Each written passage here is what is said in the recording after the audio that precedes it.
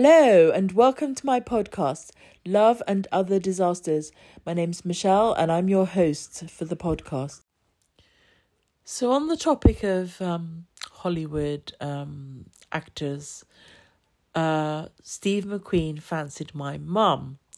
So my mum was originally from a very wealthy family in China, but because of the communists, they had to leave and fled to Hong Kong and lost all their land and money and property. My grandfather used to own a department store in China, in southern China.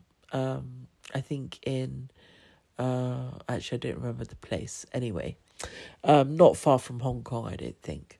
So my great aunt worked in the film industry in Hong Kong.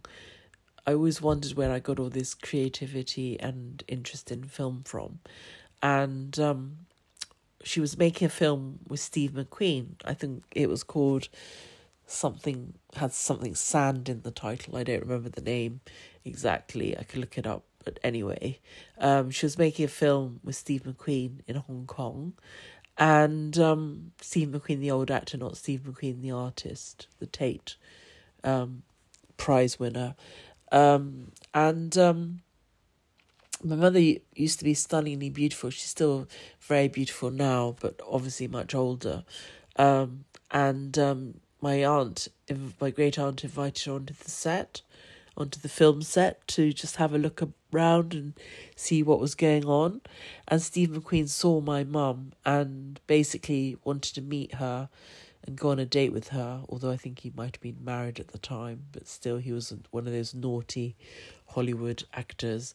And my mum turned him down. So there you go.